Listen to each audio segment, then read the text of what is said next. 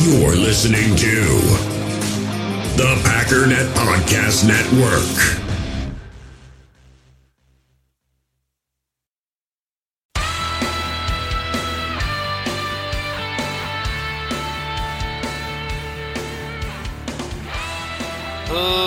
Ladies and gentlemen, welcome once again to the Packernet Podcast. I am your host and resident panelist, as always, Ryan Schlip.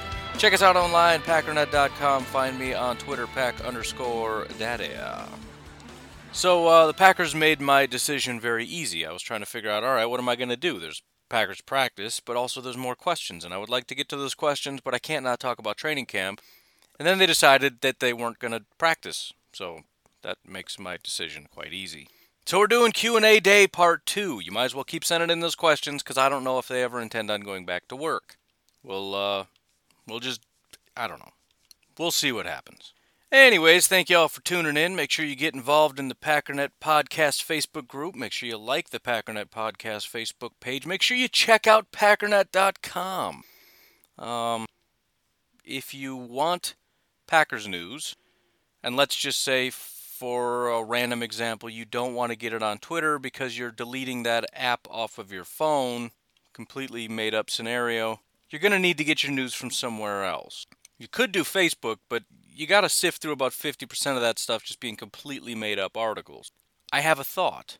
How about you check out a thing called packernet.com, where we aggregate all of the articles from Packers news websites, not Crazy Sports 1053.dz/_.com, like real news. Just a thought. Check it out. Also, when you go there, there's going to be under the news, or at the top of the news section, a little gear icon. Click on that. You can click and or check or uncheck whichever news sources you like, don't like, whatever. You get your own personalized news feed. Something to consider. I don't know. Check it out. Don't check it out. It's your life. YouTube, Pack Daddy NFL, also FTFN on YouTube. Go check that out. So many things to choose from. We really got it good, don't we? You'd never know that we had it good, but we do. You'd never know that we were living in the easiest, most prosperous, most amazing times of any human being on the face of the earth in all of human history. You'd never know it, would you? That's all right. So that's the plan. I'm not sure how long it'll take. I didn't have the opportunity to do quite as much ridiculous, massive research as I did with the last questions, but I still want to address them and give my thoughts on them. So let's just take a break. We'll get to the questions and we'll call it a day. We all have smartphones, and we all know they're pretty amazing, but they also can be amazingly distracting, especially when we're around other people. So US Cellular wants us to reset our relationship with our phones by putting down our phones for $5.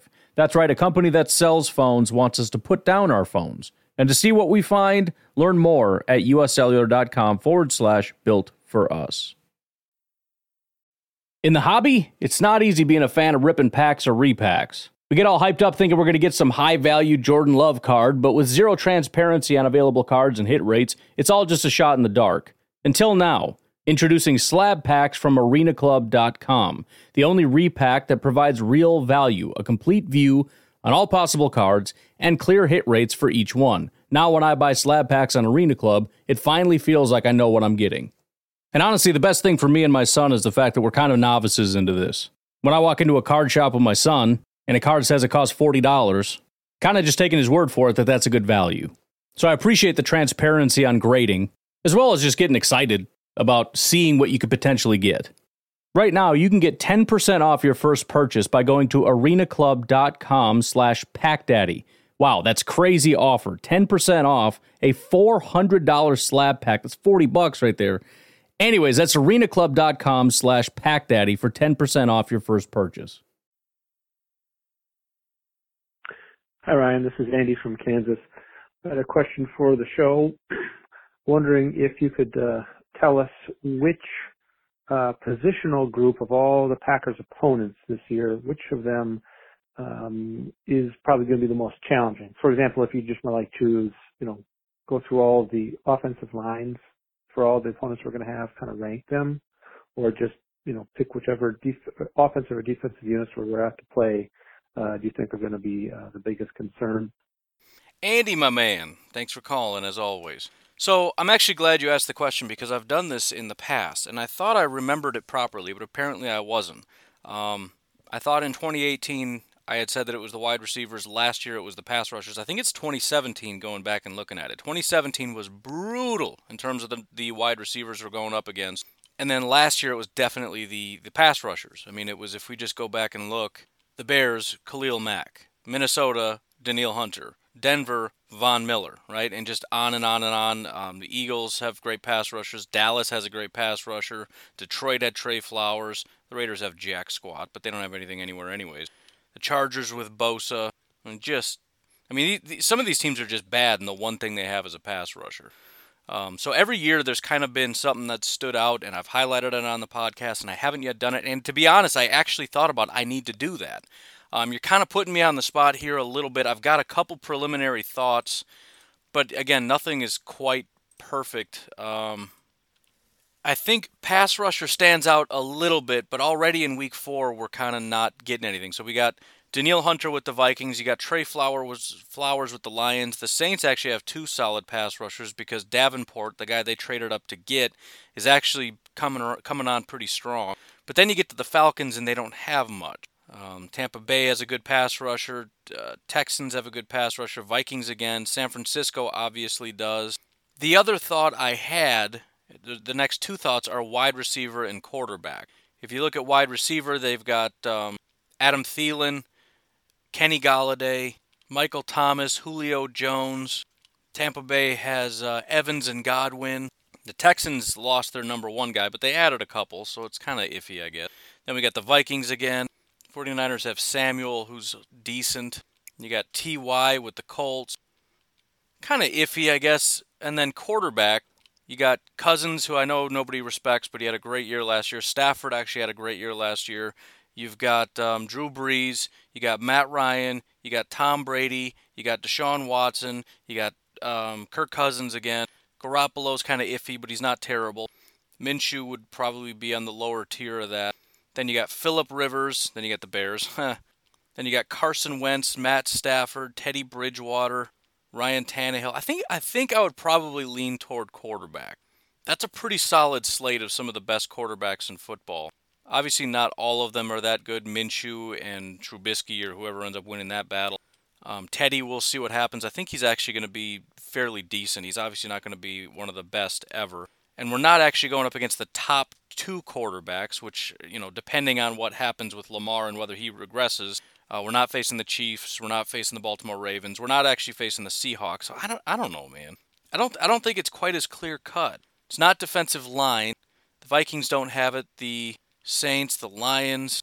If you look at safety, Vikings do, Lions kind of do, Saints kind of do, Falcons absolutely do not.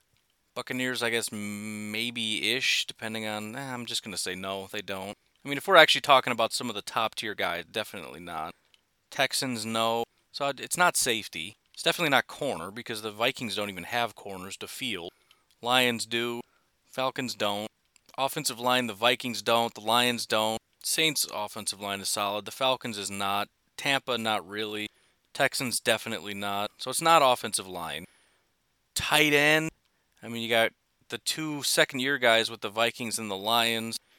You got Jared Cook, who's decent. I think the better way to do this might be to just look at who are the best in the game and how many of those are we going to have to face. So Kittle, yes. Andrews, no. Higbee, no. Kelsey, no. Disley, no. Darren Waller, no. So probably not tight end, right? Running back in terms of the grades, you got Nick Chubb, no. Josh Jacobs, no. We are facing Christian McCaffrey. No Eckler.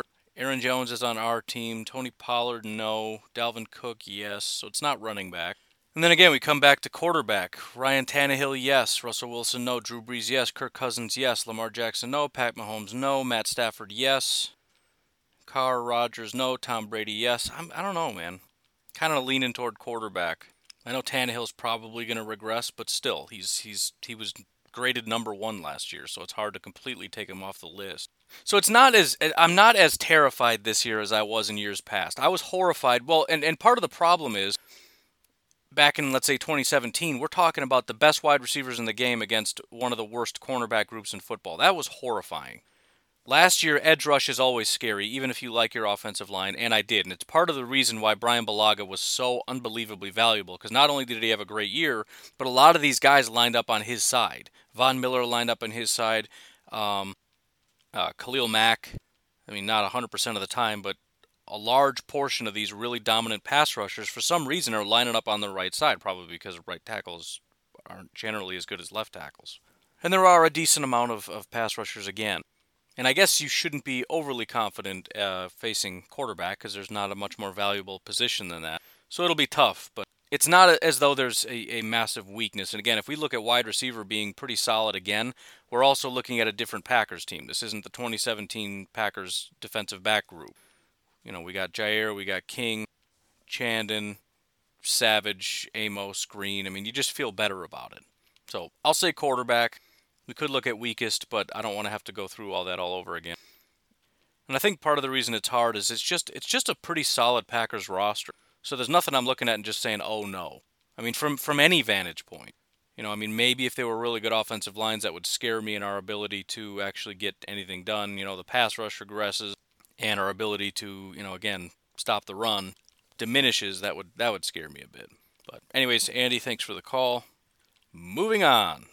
What up, Pack Daddy? This is Bruce from El Paso. Got a question for you.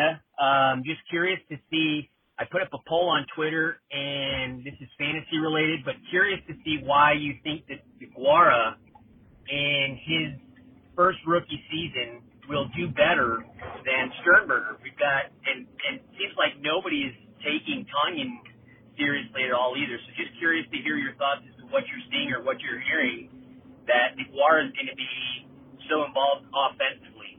Thanks a lot, man. Love listening to you. Keep it up, bro. So let's start with a couple things. First of all, obviously nothing is 100%. And I think, second of all, part of it is pure optimism, just to be completely honest. And a lot of that comes from the fact, and I feel like I come from a slightly different, it's almost the exact opposite bias that a lot of Packer fans have. I look at this and say, I don't have any negative information about these guys yet. It's why I'm a fan of Jordan Love, A.J. Dillon, and Josiah DeGuara.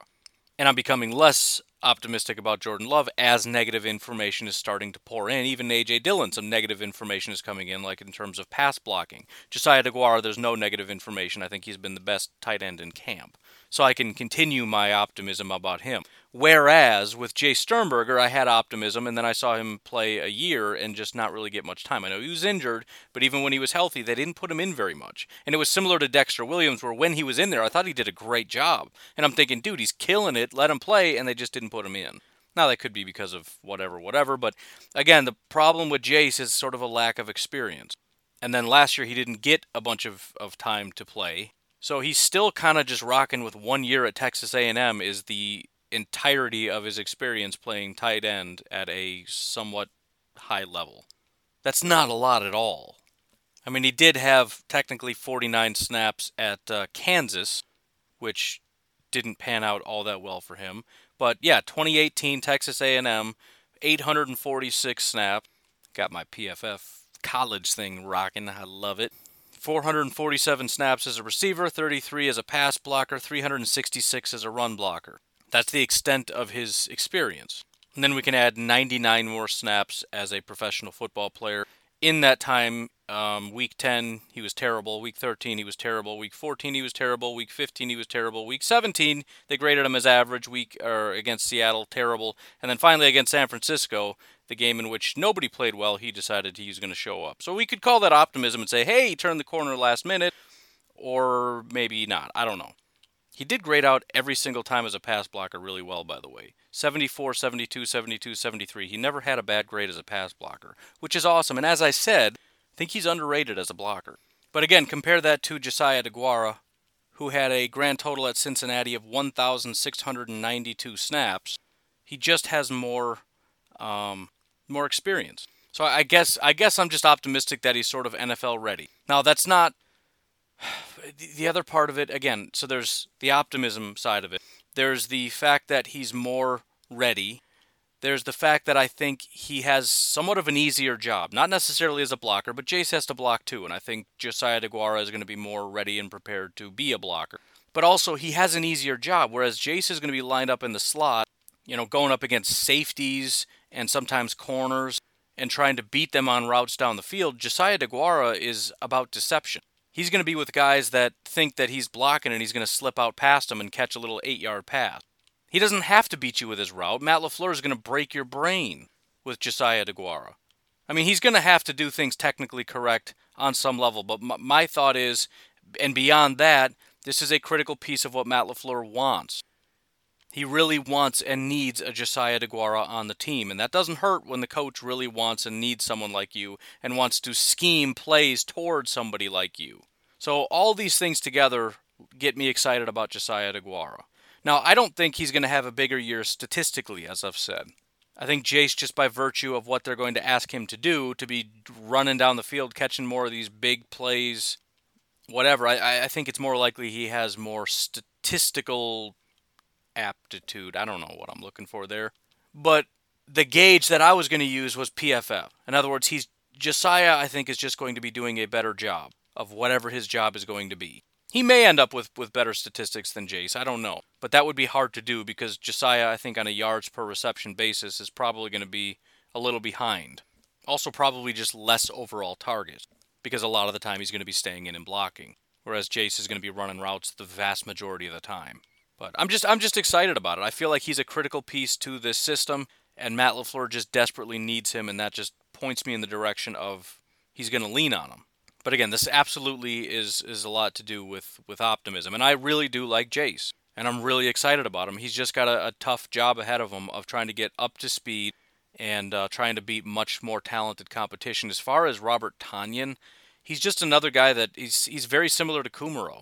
Every year, everybody loves him. They talk about how great he is, but yet he doesn't see the field very much.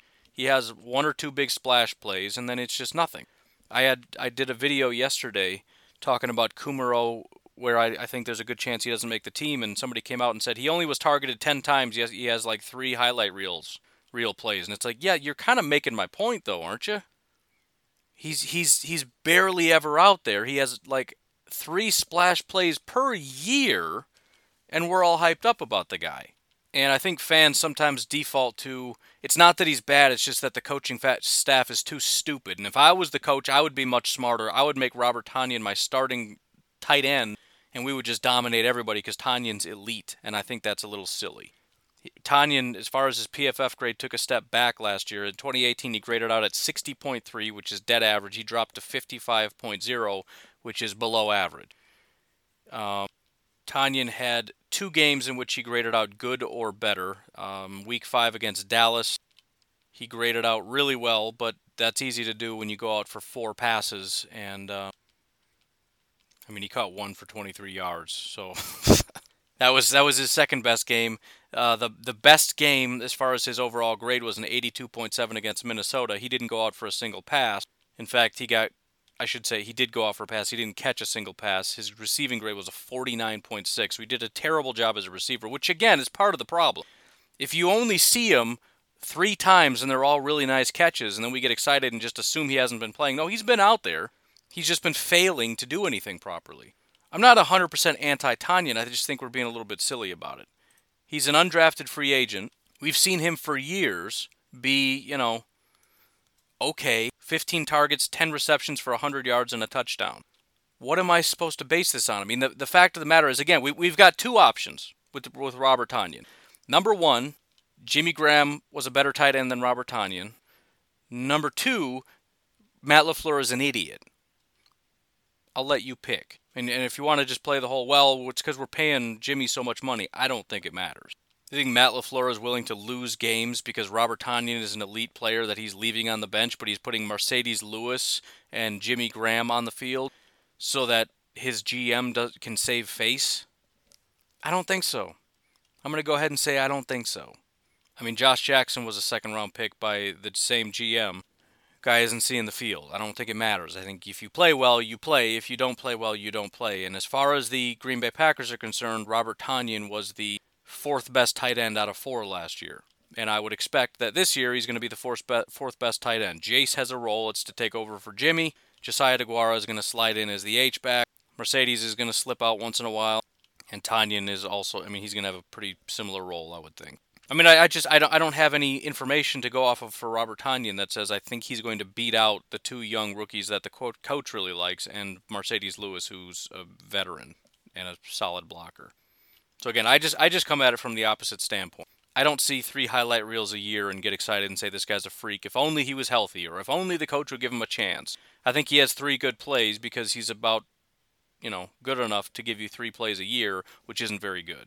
And I think there's a lot of stuff off camera when they're not catching those highlight reel passes that tells the coaches everything they need to know about what this person's abilities are. Not impossible.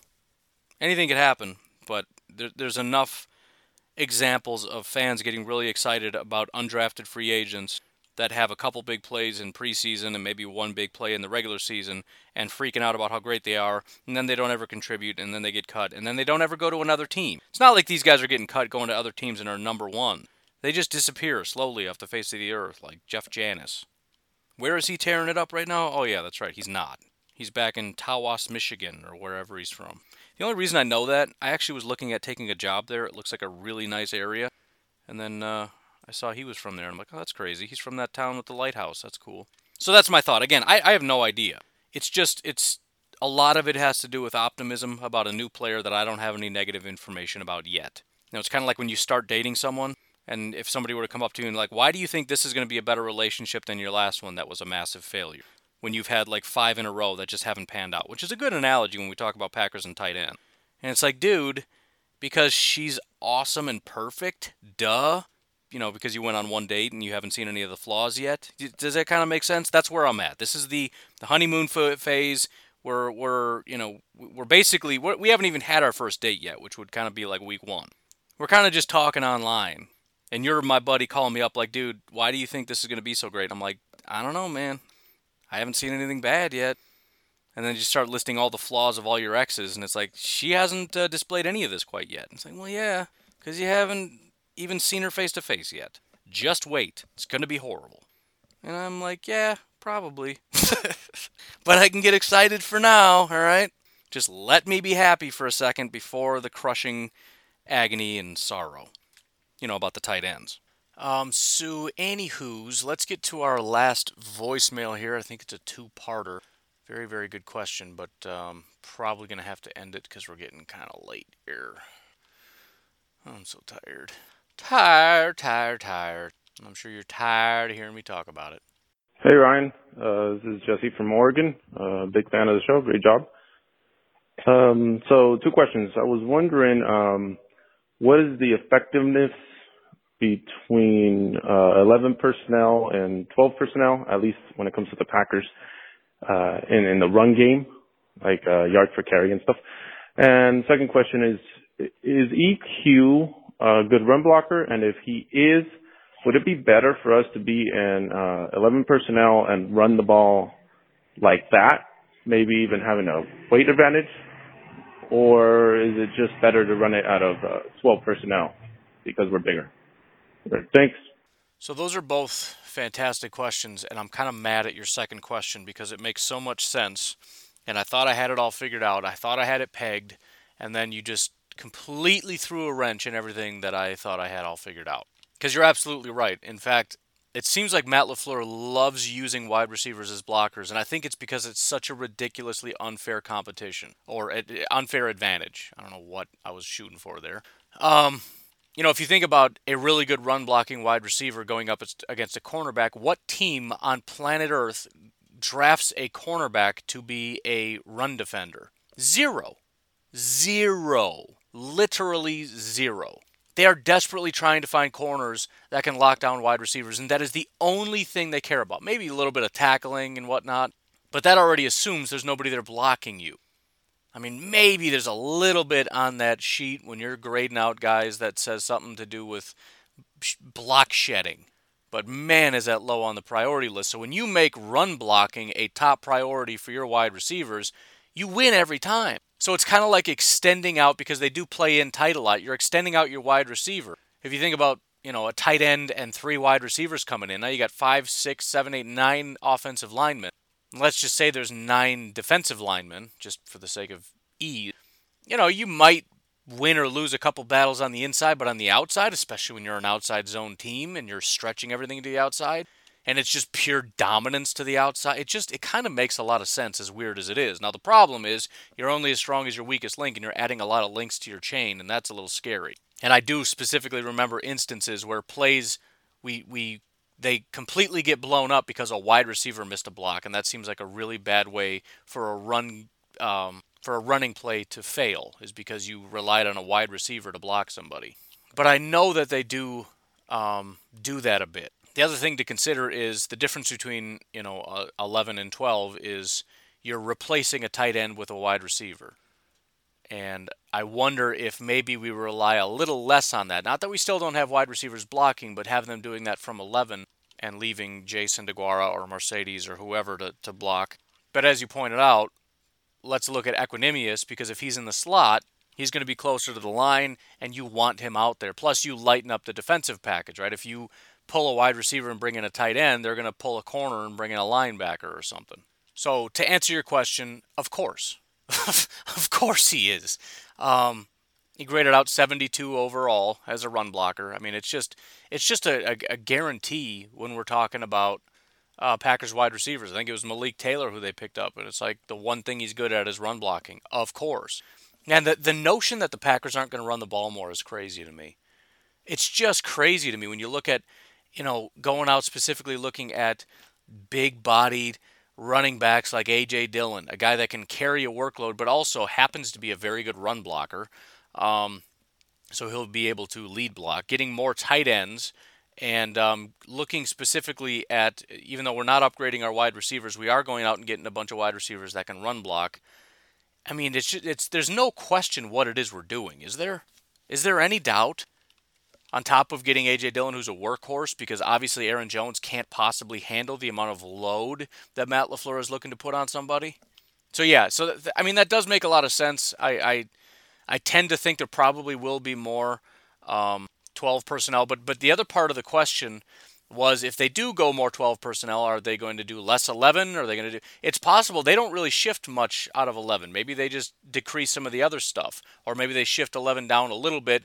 But that is still, they don't do exactly like what the Minnesota Vikings do, which is where they just bring that down to 25% because it's a useless package for them. They might keep it still pretty, and it's still going to be the number one package, I would assume, right? It's just, instead of 60-20, maybe it's 50-30 or something. But as you pointed out, 11 is still a valuable thing because we do like to use that to run. Plus, it's a package that you throw out of so often, it makes it really easy to be deceptive when you run out of it. And again, instant advantage because our wide receivers are probably going to win all their blocks. The other interesting thing to note, some of the other guys that are already there, Marquez, really bad run blocker. Devontae, not great. Devontae's obviously not going to lose his job, so it doesn't matter. But if you're looking at EQ and Marquez, and we're looking to run the ball a lot, I think even, if we do 12 personnel, it kind of makes sense, or even 11 personnel, when we talk about who's going to be out there more. Would it be MVS or EQ? Even regardless of the position, I just feel like EQ is the kind of receiver that Matt LaFleur is going to like a lot more. Allen Lazard, also a very good blocker, which shouldn't be surprising at 6'5", 227 pounds. So I feel like having Lazard and EQ and Devontae is just an absolute dream for Matt LaFleur. So I'm kind of waffling on which side of this I'm on. I mean, I've always thought that they were going to do 11 more than 12. They're going to increase 12. I don't know in what capacity, but I do think you make a really good point about not wanting to do... You don't want to drop 11 too much because we like having blocking wide receivers out there, I guess. So that is a good point. But there's going to be more 12. It changes my perception of things, but I guess I'm not entirely sure on a snap-to-snap basis how it changes. But it's a good point, and I'll stash that in the back of my head. As far as effectiveness, the first part of your question, overall, the Green Bay Packers play a little bit better out of 11 than 12. For example, they had a successful pass rate or percentage of 45%. So when they threw out of 11 personnel, they were successful 45% of the time. They were only successful 40% of the time passing out of 12 personnel. Likewise, running the ball. They were successful 55% of the time out of 11 and 50% of the time out of 12 personnel. So you could easily look at that and say, see, they're even better running out of 11 than 12, which points to the wide receivers and all that being successful and spreading things out is better when we do that. And that's absolutely true. The question I would pose is, talked yesterday about the team being kind of bad at what Matt LaFleur wants in year one, which is why we don't really do what Matt LaFleur wants in year one, and then year two we kind of shift. What is Matt LaFleur's ultimate vision? Because that's where we're headed. It's possible that we can just look at this and say, well, we're better out of 11, so we're not going to decrease 11. We're better at throwing than running, so we're not going to decrease throwing, and everything's going to stay the same. But I'm looking at it and saying, what does Matt LaFleur want to do? What is he coaching this team to do? What is this team slowly becoming? And what I expect is more 12 and being better out of 12. Maybe that's not going to happen. Maybe you just look at the information and say, we're better running out of 11, so let's just keep doing it. But I think he's going to be drilling and pounding into these guys that we need to be doing a better job out of 12 alignment. Something else that's pretty interesting, they actually had a 47% pass percentage. So 40% of the time they were successful running out of 21 personnel. So their highest success rate, by a little bit anyways, was out of 21, which is 2 running backs, 1 tight end, 2 wide receivers. So stash that in the back of your mind. Also, they ran better out of that, which shouldn't be too surprising with 2 running backs. So yeah, very good point, and they're better running out of 11 than 12 so far. Just looking through a lot of these teams, that's true of almost nobody. Buffalo was better running out of 11. Chicago was running better out of 11, but their success rate is basically 0 running the ball anyways. It's pathetic. 38% success rate. Cleveland was marginally better. I just think it kind of just depends. It really just comes down to, for me, what is Matt LaFleur pushing toward, and that's what I'm putting my money on. All right, I'm buying into whatever Matt LaFleur is trying to move toward, and I think that is the goal, getting heavier, running more, etc., etc. So anyways, thanks again for all your questions. I did get some more that got texted in or sent over Facebook. Please keep those questions coming. Call in, text in, message me somehow. Try to keep it on my Google Voice. Check the phone number in the comments section because I'm just going to forget. If I have to go to 6 different places and it's like, where did that guy send a message? Was it in the group? Was it on my Facebook thing? Was it on the page? Was it on Twitter? Was it on Instagram? Let's all try to keep it in one spot. So text or call that number if you have a question. Again, because I don't know exactly if there's going to be football in the near future or not, we will have to just kind of wait and see on that. Which, I mean, that's what we've been doing anyways, right? Had an entire offseason and no football, had coronavirus scare, so the wait continues. I'll talk to you all, I don't know if we're going to do tomorrow or not. We'll see how it goes. But get the questions in, we'll talk to you later. Bye-bye.